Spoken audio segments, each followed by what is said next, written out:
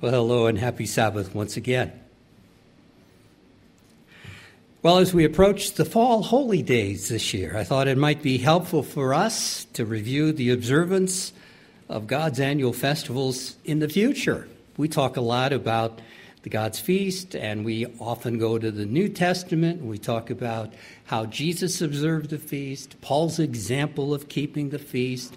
But I think sometimes we don't appreciate the way that God's festivals are talked about being observed in the future, in what we have come to know as the world tomorrow. It's a little phrase that we often use in the church, and that's what I would like to talk about today. Prophecy reveals that Gentile nations will be expected to observe God's festivals in God's kingdom or the world tomorrow. Some of the scriptures we're going to look at today are actually an embarrassment to many progressive theologians who attempt to discount some of the prophecies that I'm going to read. One of my favorite phrases is one who will remain nameless said that the prophecies in Ezekiel and Isaiah are, quote, colorful imagery of an old covenant people, end of quote. It's not literal. It's not meant to be taken seriously. It's just kind of mythical visions of people who were part of the old covenant. And so therefore it doesn't have any validity for us today. That's actually an attitude that does exist among many scholars, including many Protestant scholars today. And when you point out particular scriptures to them that talk about the holy days, talk about the Sabbath and the kingdom of God and Gentiles observing the Sabbath and the holy days, they usually reply, well, it's just imagery. Or it's just a spiritual representation of that. That's not really what's going to happen. That's not literal. There's a spiritual rather than a literal interpretation of those scriptures. That's usually what they will say. And this isn't surprising, since many of these same theologians believe that the kingdom of God is not a literal kingdom to be established on the earth. However, we know different. We believe that the scriptures from cover to cover are the inspired word of God and that they do have meaning. And that's why I wanted to focus on some of the Old Testament scriptures today, and then maybe talk about something that's a little bit confusing to many people, as the Old Testament prophets spoke about a temple existing in the future, and spoke about a Levitical priesthood existing in the future, spoke about animal sacrifices happening in the future. So what about all that? So we'll kind of talk about that today as well. Let's begin by going to the book of Isaiah. Isaiah chapter 33 and beginning in verse 17. That's where we're going to start, and that's where we're going to pick up these scriptures we want to look at today. This is a prophecy about the return of Jesus Christ immediately after all the horror that has occurred with the Great Tribulation, the Day of the Lord, the Battle of Armageddon, which isn't that far away from Jerusalem, and all the terrible things that just happened. Isaiah chapter 33 and verse 17, your eyes will see the King in his beauty, referring, of course, to Jesus Christ, and his return is beautiful. They will see the land that is very far off. They will see a land, a new kingdom, a new way of life, a new culture that's going to be established on the earth. Your heart will meditate on terror. Now, the better translation of this is your heart will ponder on the previous tribulation that just occurred.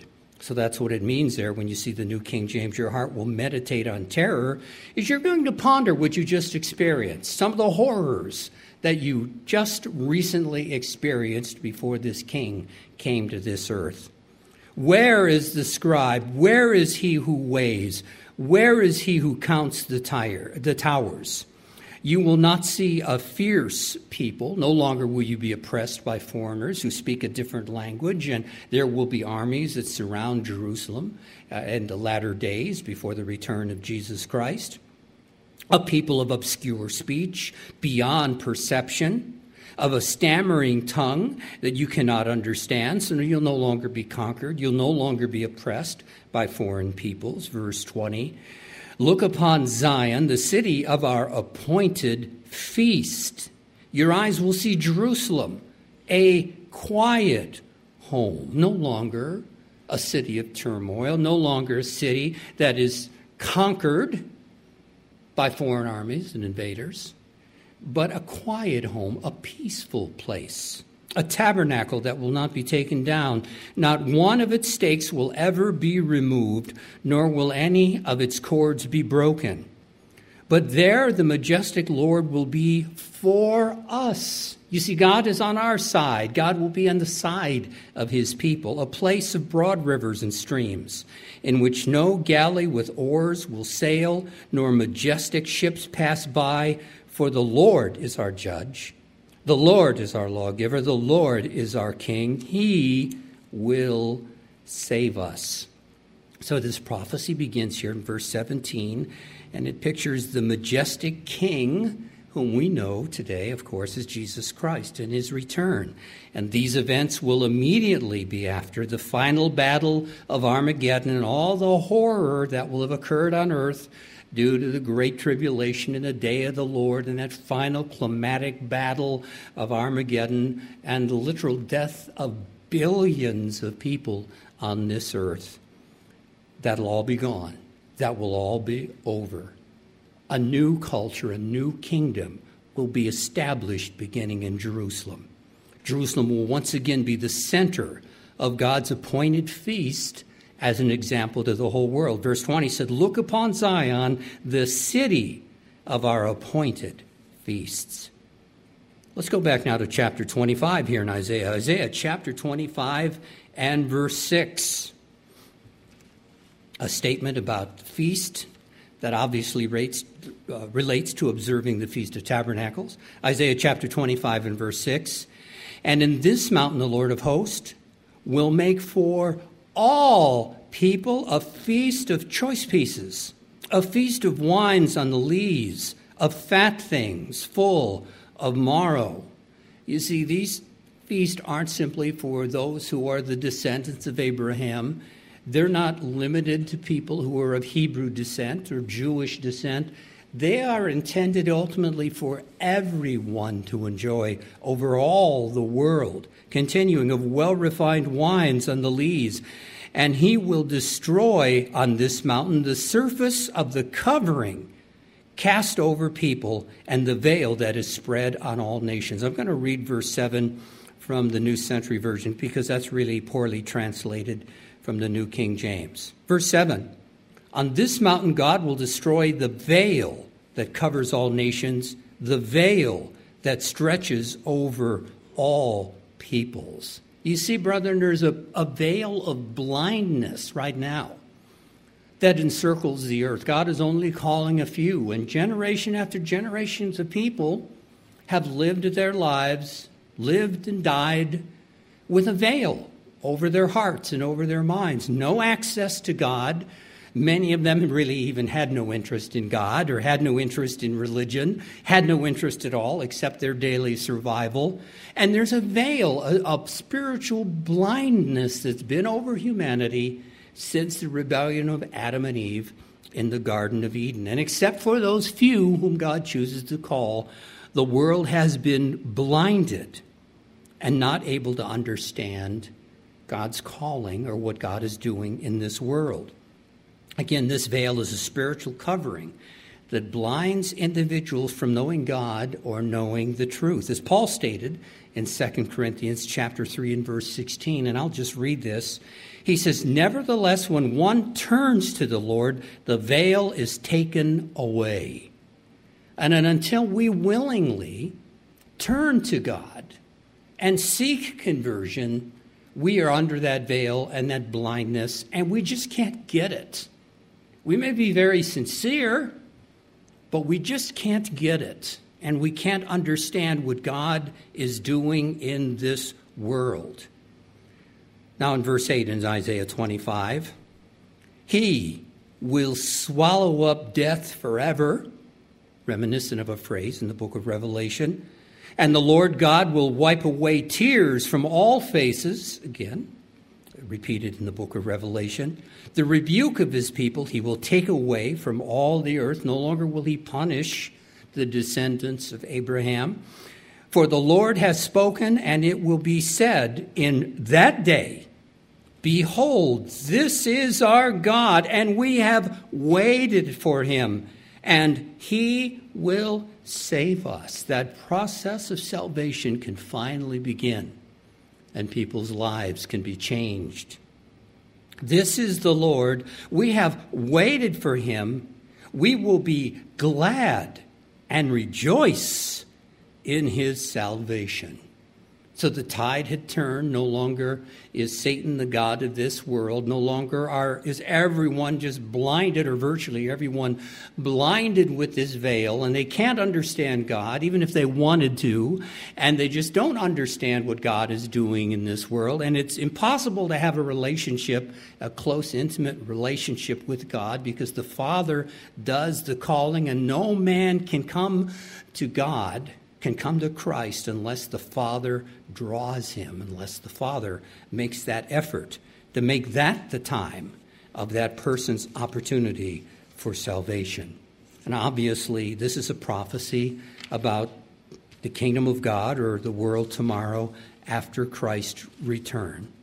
Again, I want to emphasize and mention that the veil that blinded all people is finally beginning to be withdrawn, to be removed from the earth. And again, we need to understand that this is a process. I think one of the myths that maybe a few of us cling to in the church, and this was emphasized, what I'm about to say, a lot in the early 70s and many of the sermons at the Feast of Tabernacles, is a myth about how Jesus Christ operates and how he views humanity.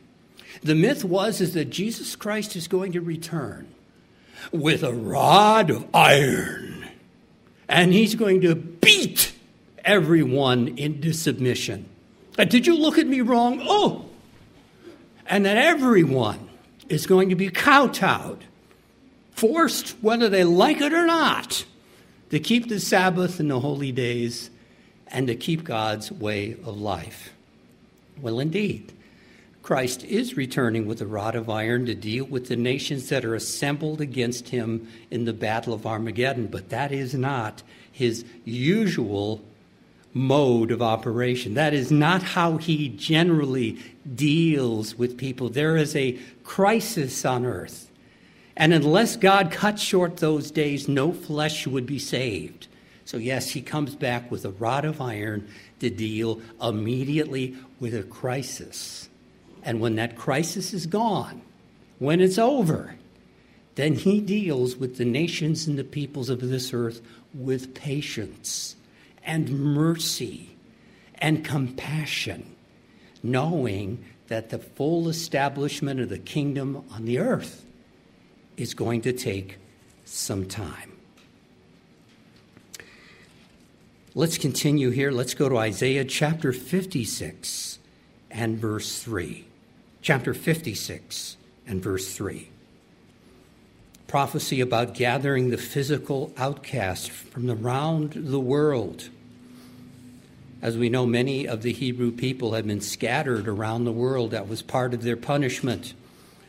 First, the people of Israel were scattered, descendants of the nation of Israel, the northern tribes, and then Judah themselves. And sure enough, when you go to many nations on earth, you will see people who have remnants of Israelite or Jewish names and influence over virtually within, I should say, every nation on earth to a certain degree. Isaiah chapter 56 and verse 3. Do not let the son of the foreigner, that is the Gentile, who has joined himself to the Lord, speak, saying, the Lord has utterly separated me from his people. Don't say that, God says.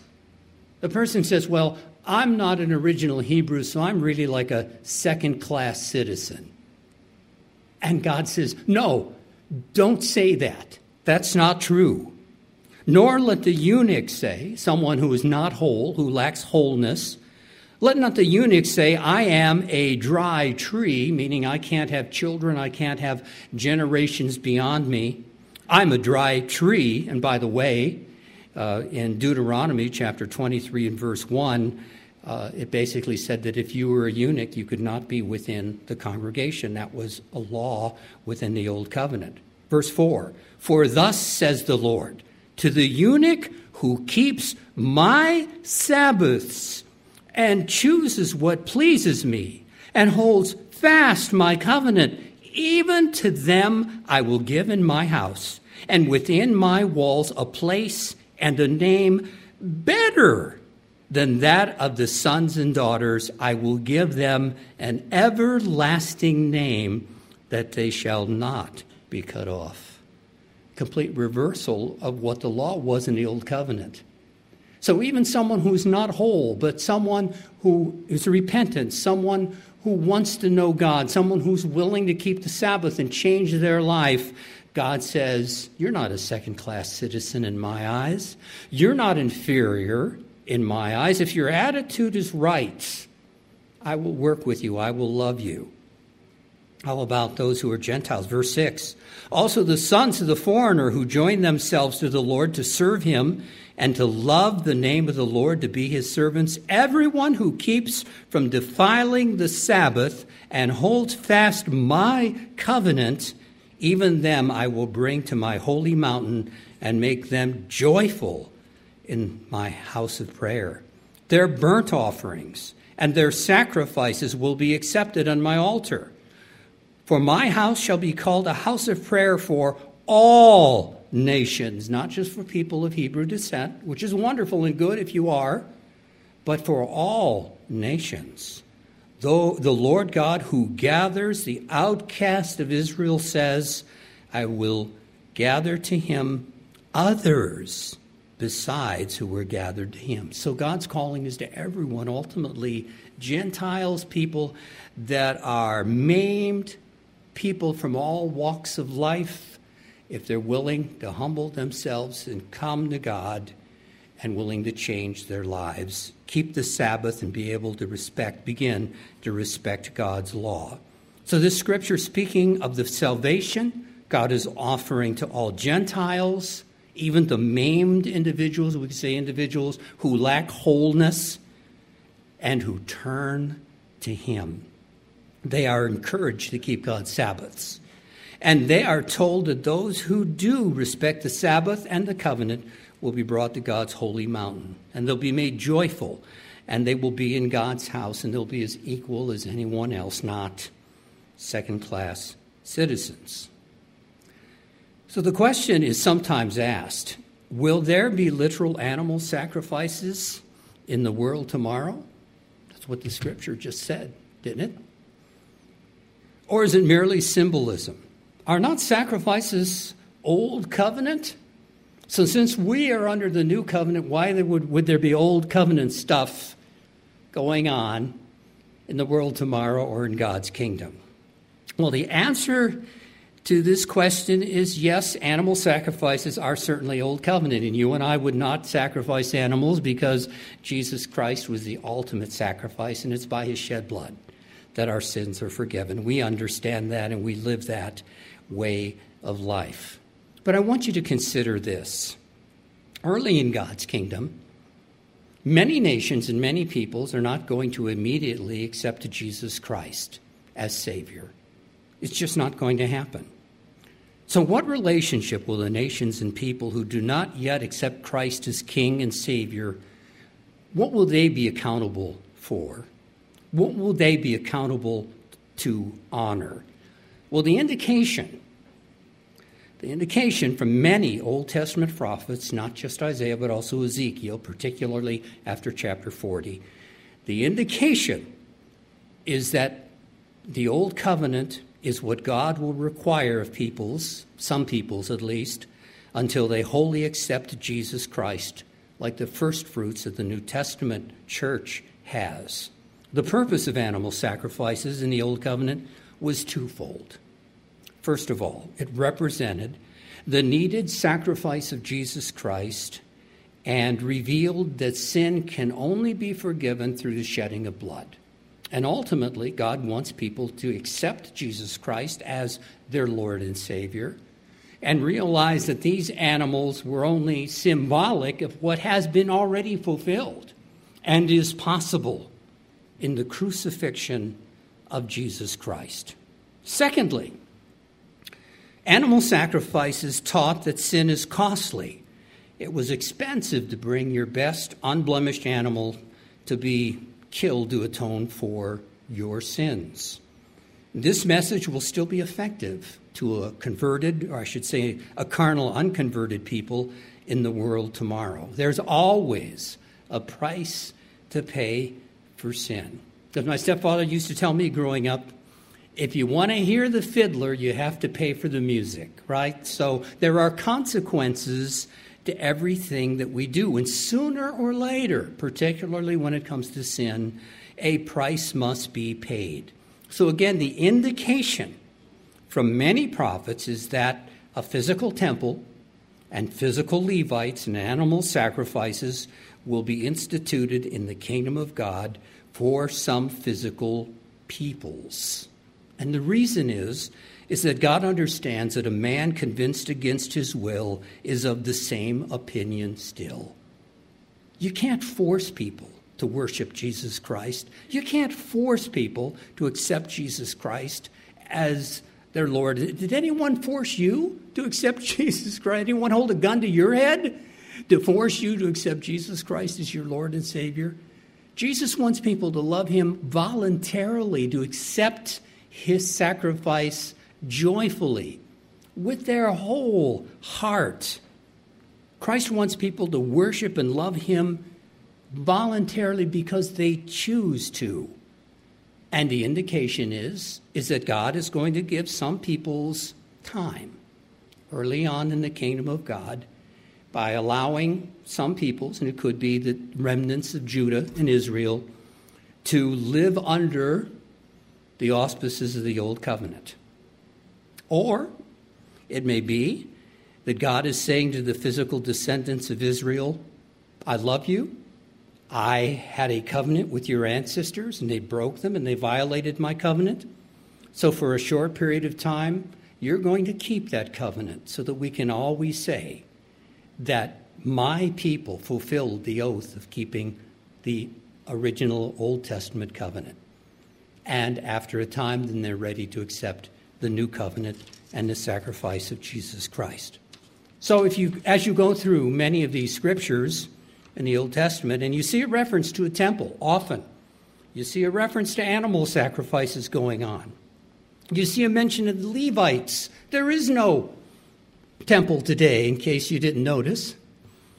No one knows who the Levites are today. Yes, there are some Jewish people who claim to be of Levitical distinction, but technically there is no class of Levites today that can be proven. Just a lot of speculation, a lot of opinion. So that is the reason that you will oftentimes find the temple and animal sacrifices and Levites mentioned in these prophecies. Now let's go to Isaiah chapter 58 and verse 8.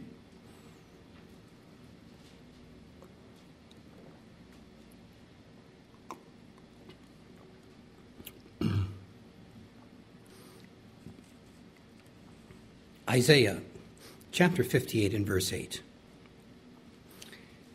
Isaiah wrote, Then your light, that means your righteous example, speaking in the future of God's people as they respond to him, shall break forth like the morning. Your healing shall spring forth speedily, and your righteousness shall go before you. The glory of the Lord shall be your rear guard. So you're going to be protected. You're going to have divine intervention and protection like we heard of today in the sermonette. Then then you shall call and the Lord will answer. You shall cry and he will say, Here I am. If you take away the yoke from your midst, if you stop sinning, if you stop making those compromises, the pointing of the finger, stop being self-righteous and judgmental, and speaking wickedness, If you extend your soul to the hungry and satisfy the afflicted soul, if you begin to care about the needy, not always say it's someone else's problem, then your light shall dawn in the darkness, and your darkness shall be as the noonday. The Lord will guide you continually and satisfy your soul in drought and strengthen your bones, and you shall be like a watered garden and like a spring of water whose waters do not fail. Those from among you shall build the old waste places, those that were destroyed during the world war that occurred before the return of Jesus Christ. We might say the last World War, World War III, as we would know it today. You shall raise up the foundations of many future generations, and you shall be called the repairer of the breach, the restorer of streets to dwell in. If you turn your foot away from the Sabbath, from doing your pleasure on my holy day, and in context, this is talking about making money. That's what most people defined as their pleasure on the holy day. People are focused on money. The love of money is the root of all evil. And many people who even know better continue to work on the Sabbath day and continue to violate the Sabbath day because of their quest to make more and more and more money. I've said before, growing up as a small child, they may have had the wrong day of the week, but most of the nation, including Ohio, had Sunday laws where businesses could not be open on Sundays. The idea was that it was a religious day. It was not a day to make a buck. It was a day to go to grandma's house and have dinner and be a family and share time with one another. Well, those days are long gone. Now it's about making a buck 24/7, so all of those laws have been pushed aside. But as he says, if you'll take away your foot from the Sabbath, from doing your pleasure on my holy day, making money, and call the Sabbath a delight, and I hope that's our attitude before we walk in the door, and as we're fellowshipping with people here today, and as we're eating that delicious cake, I hope we consider the Sabbath a delight, the holy day of the Lord honorable, and honor him, not doing your own ways, nor finding your own pleasure, not speaking your own words. And I think there's some good caution there. Our conversation, our fellowship after services should not be focused on the latest thing that Trump or Biden said or what's going on in government. I mean, who cares? It'll all be overthrown in a short period of time anyway. Our conversations should not be circulating on every sports team and politicians and woe is me. You can't have a day of delight if you're walking around, oh, woe is me, the world is bad, everything's bad. Woe is me. There's a contradiction between having that frame of mind and also having a day of joy and delight. They're contradictory to each other. Nor speaking your own words, then you shall delight yourself in the Lord, and I will cause you to ride in the high hills of the earth and feed you with the heritage of Jacob your father. The mouth of the Lord has spoken. So those who build the old waste places, who rebuild these cities that will be destroyed, and those who are restorers and repairers of cities will keep the Sabbath, as scriptures say. Why? Because it forces us to step out of our workaholic world, work, and delight in God's values and love for mankind. I know I sound like Mr. Scapuro's last two sermons, but we do come from a Puritan mindset in the United States. And as far as most nations of the world, we do focus on work and have less days off than most Western nations do in the world today, because we are focused on work and making money that comes from our Puritan heritage here in the United States. So keeping the Sabbath forces us to get off the merry-go-round, to delight in God's values and his love for mankind. The weekly Sabbath and all the feast help us to focus our minds on Christ and his kingdom. Let's take a look at Isaiah chapter 66 and verse 22. And this was actually given in a sermonette by Mr. Buttram a while back. And what it shows is there's going to be a totally different cultural mindset. The mindset today that most people have is, what's the least that I have to do to please God, to be in the church? What's the least that I have to do? The mindset in that culture will be, let's look for additional ways to worship God. Let's look for additional ways in order to take time to stop, that pause, that reflects, that refreshes, and to worship God. Isaiah chapter 66, verse 22. For as the new heavens and the new earth, which I make, shall remain before me. Again, another scripture referenced in the book of Revelation, says the Lord. So shall your descendants and your name remain. It shall come to pass that from one new moon to another and from one Sabbath to another, all flesh shall come to worship before me, says the Lord. So every Sabbath, all people will be expected to worship God and delight in the seventh-day Sabbath.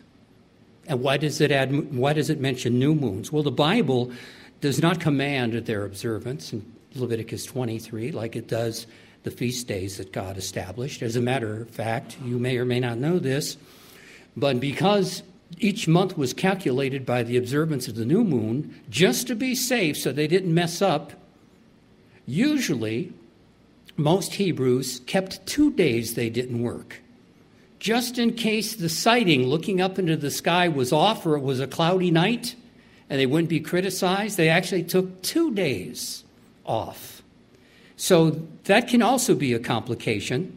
But why does it mention new moons? Well, again, the Bible doesn't command their observance.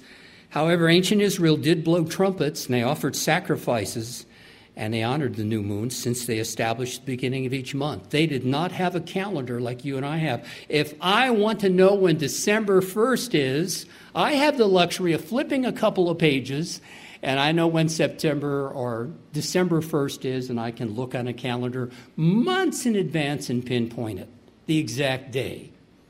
They didn't have that luxury because you really didn't know.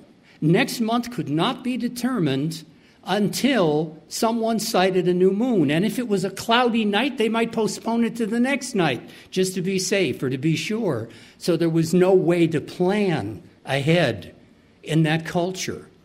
In our culture, we can plan ahead. But my point is, as the indication from this scripture, is that in the world tomorrow, people will take the time and spend more time seeking God. And they'll look for days and reasons to have festivals and to worship God. Instead of the mentality of what's the least that I have to do, people will say, what are other ways that I can find that can give blessing and honor to God? A godly culture will look for ways to worship the Creator God, for people to stop from their daily activities and worship God in every opportunity that's available. Let's go to Ezekiel chapter 21. Now to a few verses in the book of Ezekiel. Again, Ezekiel is someone else who predicts a temple and sacrifices and the great influence of the Jewish people and Levites, particularly after chapter 40. Most Bible scholars today dismiss these prophecies as not literal. They say, well, it's spiritual and it's symbolic, and they represent this and they represent that. And they arbitrarily decide what they think is literal and what is symbolic in the book of Ezekiel, as they do many of the other prophets. So let's read some of these scriptures whose time setting is in the future kingdom of God. The first is a comment that Ezekiel was making in his day, in his very own day, about King Zedekiah. And then we'll parallel that with what the prophecy might indicate in the future. So Ezekiel chapter 21 and verse 24. Therefore, says the Lord God, because you have made your iniquity to be remembered, and he's talking about the people of Judah, specifically King Zedekiah, in that your transgressions are uncovered, so that in all your doings your sins appear, because you have come to remembrance, you shall be taken in hand. And indeed, it's talking about Zedekiah, who literally was taken captive. When the Babylonians came in and conquered Judah, they took Zedekiah captive. They blinded him. First, they killed his children in front of his eyes, and then they blinded him, and he was taken captive back to Babylon. So this prophecy was fulfilled. Verse 25, now to you, O profane, wicked prince of Israel, whose day has come, whose iniquity shall end. Thus says the Lord God, remove the turban and take off the crown. Nothing shall remain the same. Exalt the humble and humble the exalted. Overthrown, overthrown, I will make it overthrown. It shall be no longer until he comes whose right it is. So no one will be on that throne until the one whose right it is, that is Jesus Christ, sitting on the throne of Judah. And I will give it to him. I want you to notice that the prince spoken of here is small p, not capital P. It's talking about a human being. And again, this was talking about the last of Judah's kings, Zedekiah, who lived from 597 or reigned from 597 to 587 BC. He did not heed the warnings of Ezekiel and Jeremiah, and he also rebelled against Babylon. King Nebuchadnezzar came and he led an army that besieged Jerusalem for 18 months before the city fell. So when you read a prophecy here, and you see this phrase again in chapter 45 about the prince or a prince, what it's talking about is a representative of the earthly secular leadership that will be in the world after Jesus Christ returns. So let's read about that. Ezekiel chapter 45 and verse 20. This is a term, today we might call this individual a prime minister. But when we look at this prophecy, now we're going beyond what Ezekiel wrote about his age and what he was talking about Zedekiah. Now this is prophetic in the future, and we're going to refer to a prince. Ezekiel 45 verse 20. And so you shall do on the seventh day of the month for everyone who has sinned unintentionally or in ignorance. Thus you shall make atonement for the temple. See, the temple exists. In the first month, on the 14th day of the month, you shall observe the Passover, a feast of 7 days. Unleavened bread shall be eaten. And on that day, the prince, small p, not referring to Jesus Christ, the prince shall prepare for himself all the sins of the people of the land, a bull for a sin offering. On the 7 days of the feast he shall prepare a burnt offering to the Lord, 7 bulls and 7 rams without blemish, daily for 7 days, and a kid for the goats daily for the sin offering. And he shall prepare a grain offering of 1 ephah for each bull and 1 ephah for each ram, together with a hin of oil for each ephah. I want you to notice these are all Old Covenant rituals. These are all parts of the law of Moses that are being conducted and according to Ezekiel's prophecy that are happening after the return of Jesus Christ. In the 7th month, on the 15th day of the month, that's the Feast of Tabernacles, at the feast he shall do likewise for 7 days according to the sin offering, the burnt offering, and the grain offering, and the oil. So here we see mentioned both the spring holy days and the fall holy days as being observed in Ezekiel's prophecy. And not observing it the way that we will, not observing it the way we do today from a new covenant perspective, knowing that that's all been fulfilled in what Christ represents through all of the feast days. But they're doing it in an old covenant perspective. And again, we have to accept that and understand that. Otherwise, if we don't understand that, if we don't accept that, then it just does not make sense. People will point out to all of these areas in the Old Testament that talk about the world tomorrow and talk about the kingdom of God, and they'll say, well, what about this sacrifice? And what about the temple here? And what about this animal offering that's going on? What about this? And if we don't understand what God is doing, then we won't have a reasonable, logical response or answer for that question. Let's go to Zechariah chapter 8 and verse 18. Zechariah chapter 8 and verse 18.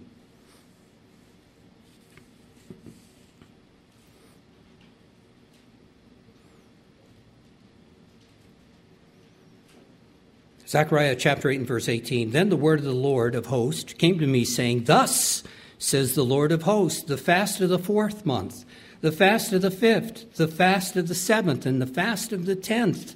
Well, we're familiar with one of those fasts. It's called the Day of Atonement. But what about the other fasts that are mentioned there? It looks like people will be looking for opportunities to fast at that time. Shall be joy and gladness and cheerful feast for the house of Judah. Therefore love truth and peace, thus says the Lord of hosts. People shall yet come, inhabitants of many cities. Again, peoples shall yet come, not just the descendants of Abraham, but people in time from all over the earth, inhabitants of many cities. The inhabitants of one city shall go to another, saying, let us continue to go and pray before the Lord and seek the Lord of hosts. I myself will go also. Yes, many peoples, again, many peoples who are not the descendants of Abraham, and strong nations shall come and seek the Lord of hosts in Jerusalem, and to pray before the Lord. Thus says the Lord of hosts, in those days 10 men from every language of the nation shall grasp the sleeve of a Jewish man, saying, let us go with you, for we have heard that God is with you. We want to know more about this God, more about how he desires to be worshiped, more about his values as reflected in his commandments and his way of life. Take us, teach us, guide us, direct us, because we have heard that God is with you. So, brethren, as God's kingdom is established on earth, the feast of God will be taught eventually to all nations. Many peoples will come to Jerusalem to worship and learn of God. Jerusalem will be the capital of the world, and all nations for the Holydays will attend or send ambassadors to the Holydays to worship in Jerusalem. That will be an expectation, and we'll read about that directly referring to the Feast of Tabernacles in just a few minutes. God will expect all nations to send representatives to Jerusalem to worship the King during the Feast of Tabernacles. Now, let's go to Zechariah chapter 14 and verse 16 and read about this. Zechariah chapter 14 and verse 16. And it shall come to pass that everyone who is left of all the nations which came up against Jerusalem shall go up from year to year to worship the King, the Lord of hosts, and keep the Feast of Tabernacles. And it shall be that whatever the families of the earth do not come to Jerusalem to worship the King, don't send representatives there, the Lord of hosts, on them there will be no rain. If the family of Egypt will not come up and enter in, they shall have no rain. They shall receive the plague which the Lord strikes the nations who do not come up to keep the Feast of Tabernacles. This shall be the punishment of Egypt and the punishment of all nations that do not come up to keep the Feast of Tabernacles. So, brethren, it takes time. And I want to emphasize again, as I conclude this sermon today, that it's a process ushering in the kingdom of God. God does not believe in magic wands. He leaves that to Disney characters. God knows that good things take time, and they progress, just like your life. It takes lots of time. Sometimes we do things the wrong way before we learn and then turn to the right way. God is very patient, and he's very merciful, and he'll be that way with the peoples who exist on earth after the return of Jesus Christ. What a beautiful picture. All people finally having the opportunity to personally know God and worship him during the Feast of Tabernacles, the very feast that represents the joy and abundance of the kingdom of God. So as we begin to prepare for the fall feast this year that begin during this very month that we've already started, let's appreciate that the ancient prophets all looked forward to a time when the feast would be observed by the whole world, but they knew it would take time. They knew it would be a process and not something that just happened instantaneously. It may be a gradual process. Some may be reluctant at first, Some may observe the Old Covenant with its animal sacrifices for a time before they are ready to accept Jesus Christ as their personal Lord and Savior. At least is the indication of what some of these prophecies say. God is patient and merciful, but eventually his goal is that all peoples of all nations will worship him and will observe his Sabbaths and his holy days. And here's the good news. We can do that now. We've been given an invitation and the privilege to do that right now in this lifetime, in this time of our calling, and we can begin doing so as those days approach us, beginning in just a few weeks. Let's plan and prepare and have a wonderful Fall Holy Day season.